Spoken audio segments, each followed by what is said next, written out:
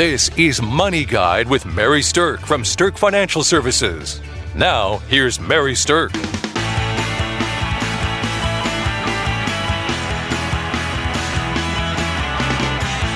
Welcome to Money Guide with Mary Stirk, and today's topic is the top 10 financial tips for women over 50. We have a lot of listeners out there, and we consistently hear from women saying, hey, there's some specific things that I'm wondering about. So we thought we'd do a show for you, and here are 10 things that we think are really important for people to know financially if they're women over 50. With me today, I have Amy McFarland. Welcome, Amy. Thank you, Mary, which I am well over 50, but I'm under 60. That's all I'm saying. Well, perfect. I've been looking forward to this topic. Yeah, this topic is kind of interesting, and actually I put together this information because Amy had invited me to do a talk with her PEO group here in town, and the demographics of that PEO group were mostly women over age 50. Yes. So I thought I'd put together something to speak to that, general age group. And it turned out that it was a really popular talk and has been requested a number of times since then. Oh, that's wonderful, Mary. So, geographically, we do travel to give talks like this, but also we can do things in a webinar type setting for people. So if you have a group yourself that you'd like to have us kind of tailor make a talk to like this, then just give us a call and let us know. But anyway, for women over 50, there's 10 things that I think are super important for people to understand. And as you're looking forward towards the rest of your life, once you hit the big 50, then I want to dig into a few of these. All right. So let's talk about this first. What do you need to know about your health insurance once you're over 50? So, Amy, you have health insurance, right? And yes. How is your health insurance set up? How do you mean that? How's it set up? Meaning, like, is it through your job? It's through my husband's employer, which job. Is an insurance-based firm. So the insurance from an insurance company. There you go. But it's very good insurance, and I have found, Mary, in my 50s, especially the latter half, there's a lot more types of, I'll say, procedures or things you need done preventative. So it really helps. It's comforting to have good insurance. Good insurance, yeah. Right. And that's the way that most people are, right? Most people in their 50s, if you're working or if your spouse is working, you have your health insurance through your group medical plan.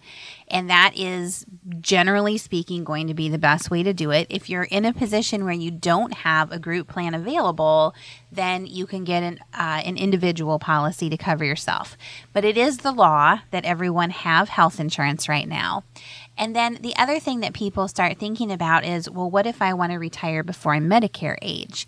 So Medicare coverage can start when you're 65. Okay. Right? That's the earliest age. So sometimes there's this gap between when people retire and go off of that group coverage and that Medicare age. And people wonder, well, what do you do then? Right? And so that's the point in time where the individual policies or the individual coverage becomes something that you have to investigate and look into. Okay. So having some type of coverage that you are providing or your employer is providing up until age 65 is going to be the key piece of information and the key takeaway from this part of what we're talking about. And Medicare is not free either, though. No, right? Medicare is not free, nor is it simple. Yes. And you can listen to some past shows that we've done about Medicare and the complexities of that. You can find them on our website at stirkfinancialservices.com, or you can find them on our iTunes channel. But anyway, understanding that Medicare system will be important the closer you get to age 65. Now, when people are planning for their lives and trying to figure out, what they need to know on the health insurance side of things, let's talk about cost for a second. All right. Cost of health insurance is crazy. Yes. Yeah, crazy high. And even if you have a good group plan, the trend is that more and more employers are pushing the cost of health insurance to people. Yes. So you have to factor that into your retirement plans. You have to factor that into your financial cash flow. And just kind of word of warning, if you're going to be thinking about plugging that gap between your group coverage and Medicare, probably better figure on $800 to $1,000 a month per person to get that gap plugged. Okay. It's pricey, and that's Wow. today. Who knows Yes, what it'll be 5, 10 right. years from now, or what'll be going on. So that's what I think women over 50 need to be thinking about when it comes to their health insurance. Okay. All right, let's talk about Social Security. Yes. Oh, let's. All right, so if you're over 50 and you're thinking about Social Security, here's a couple quick tips that I think are important. Number 1, Social Security can start as early as age 62, All right. Oh, I but didn't know you that. don't want to take it Oh, if you are making more than about $16,000 a year.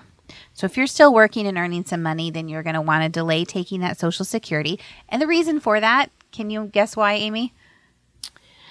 well, you can't go back on it. Yes, and there's kind of a penalty if you take it early and you're Yes, not, no and you're do-overs, making too right. much money. Right. Yep. This is, so Social Security planning is pretty important. But so you can start it at 62. You don't want to take it early like that if you're making over about $16,000 a year. And that leads me right into my next topic that I want to talk about is, well, what happens if I get divorced later in life? All right. All right. So, from a Social Security perspective, if you get divorced later in life, here's the good news. If you were married for at least 10 years, you can claim benefits off of your ex-spouse's Social Security. As long as you don't remarry, is that Correct. Okay. Yes. Good point. As long as you That's don't the caveat. remarry. Right. But here's the thing. It doesn't harm your ex-spouse. Okay. It doesn't take away from what they get. It can just enhance what you get. Okay. So from a financial perspective, if you divorce later in life, then you want to look into what your Social Security benefits are. Okay. So it probably raises yours. Yes, Okay. it can raise yours. Potentially. Sure. Depends on if your spouse was maybe a larger breadwinner in your family. Okay. And here's what's kind of funny is let's say you were married multiple times for at least 10 years each. You can Well, pick you'd have a to be in your spouse. 50s. At least. You can pick a spouse of whose Social Security number you want to tap. So whichever spouse had the Really? most Social Security coming to them, you can kind of play roulette with that and figure out which spouse you want to tap into for their Social Security my gosh. benefit. That is so funny. It kind of is. Pick an ex. Picturing the Zsa-Zsas and the Elizabeth Taylors going, Yeah, well, their spouse is probably claimed off of them. But the other problem is they also then remarried so fast again. Yes, they did. By golly, those crazy ladies.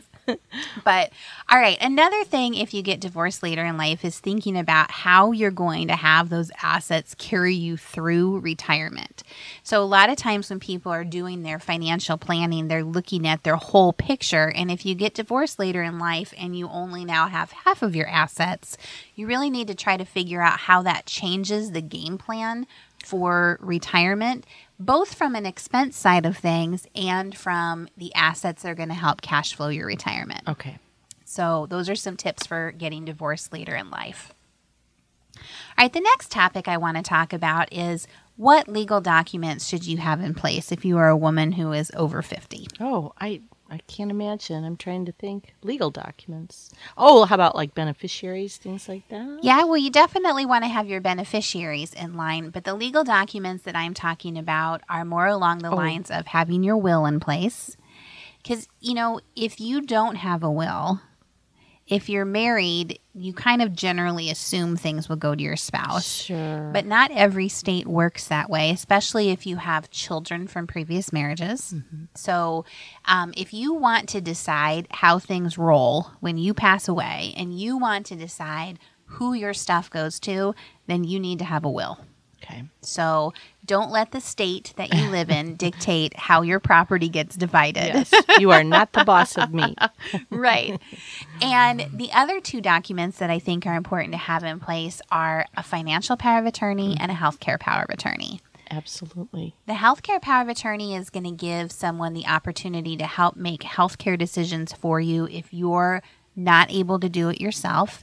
And the same thing with the financial power of attorney. If you're incapable of making a financial decision for yourself, then that financial power of attorney is actually going to be a document that allows them to step in and make financial decisions on your behalf. Okay, very important. We never know what life's going to throw us. We don't. And it's kind of interesting when we think about that, because you can have all the ducks in a row that you want and then something happens.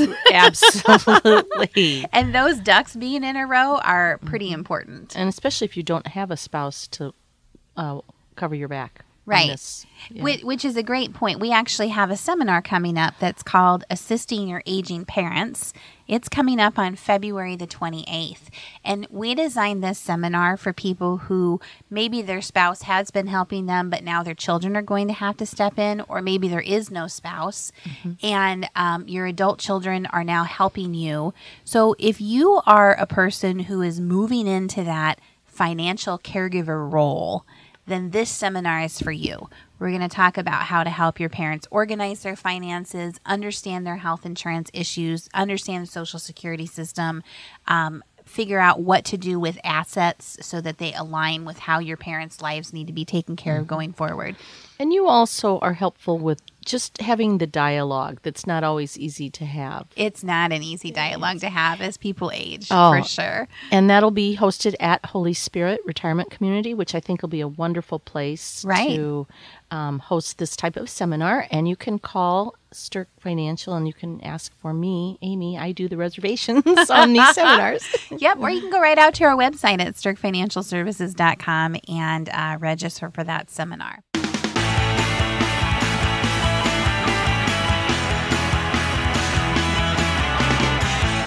Okay, welcome back to Money Guide with Mary Stirk, and today's topic is the top 10 financial tips for women over 50.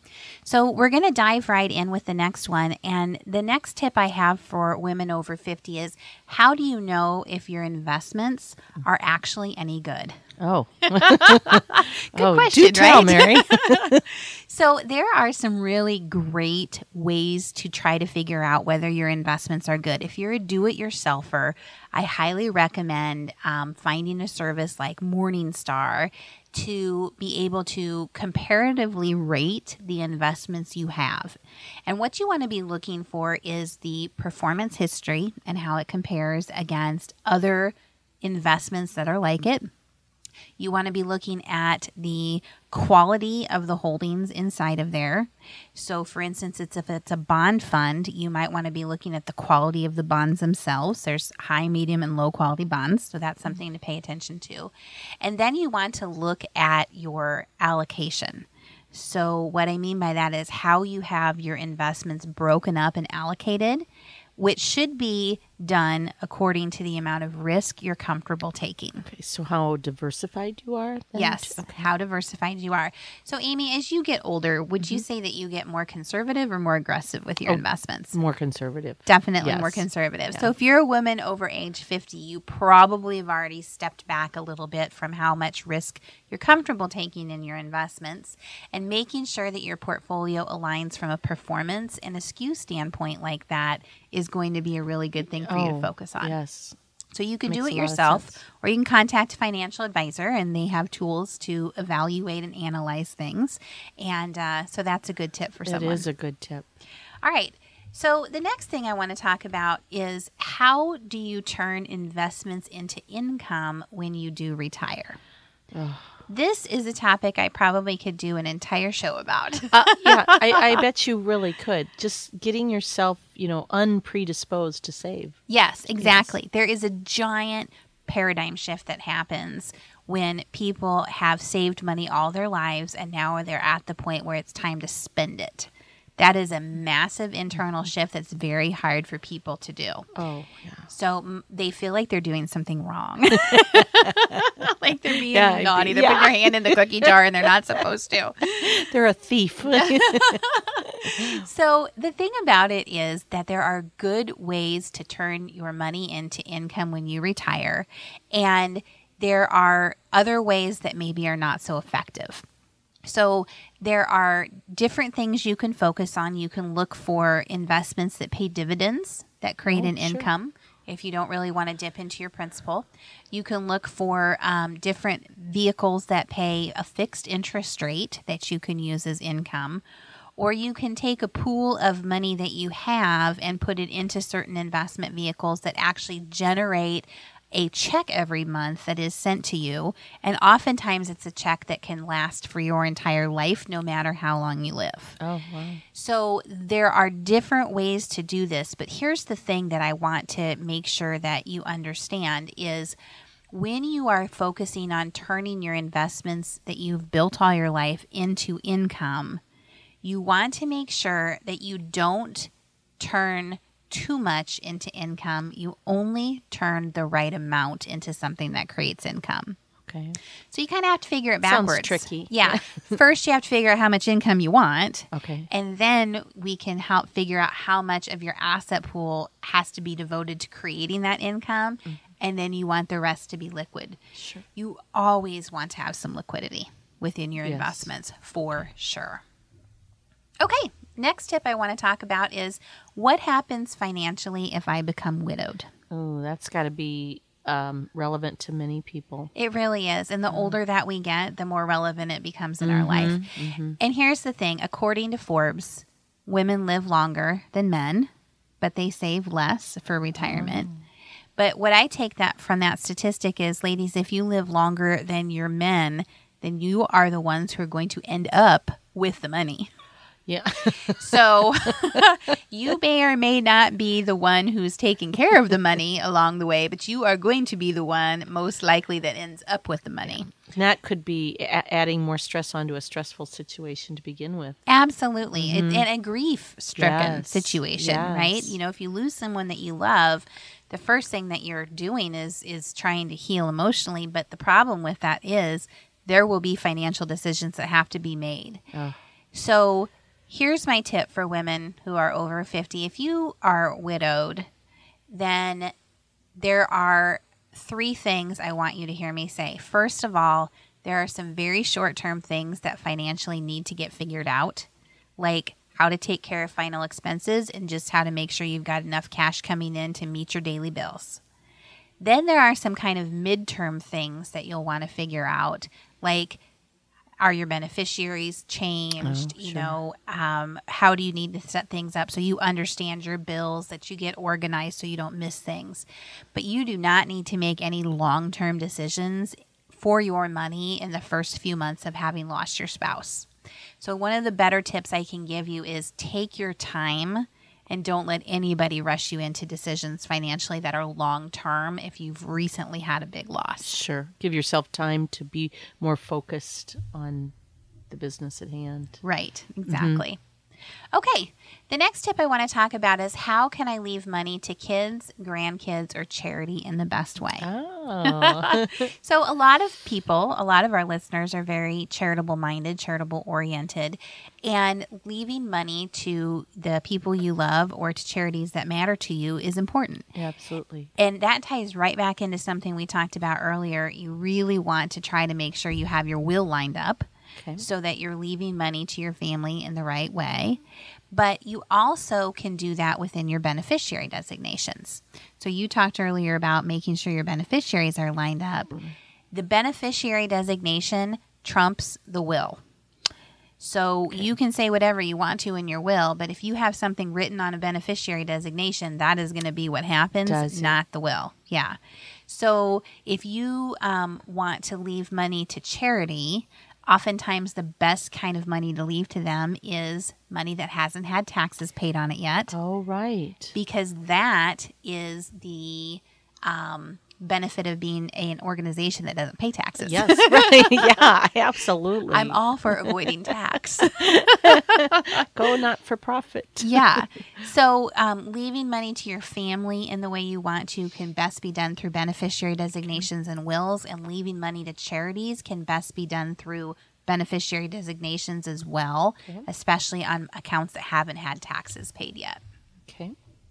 All right, next tip is how do you make sure you don't run out of money during retirement? All right, I'm pulling the car over.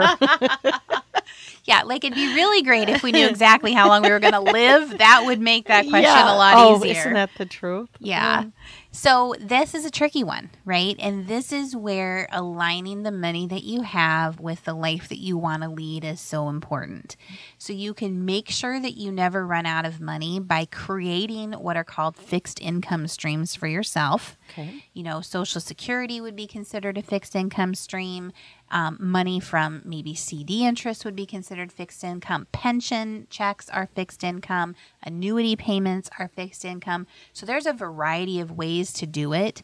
But what you really want to try to focus on is aligning your fixed income with your fixed bills so you know your basic needs are always taken care of. Okay.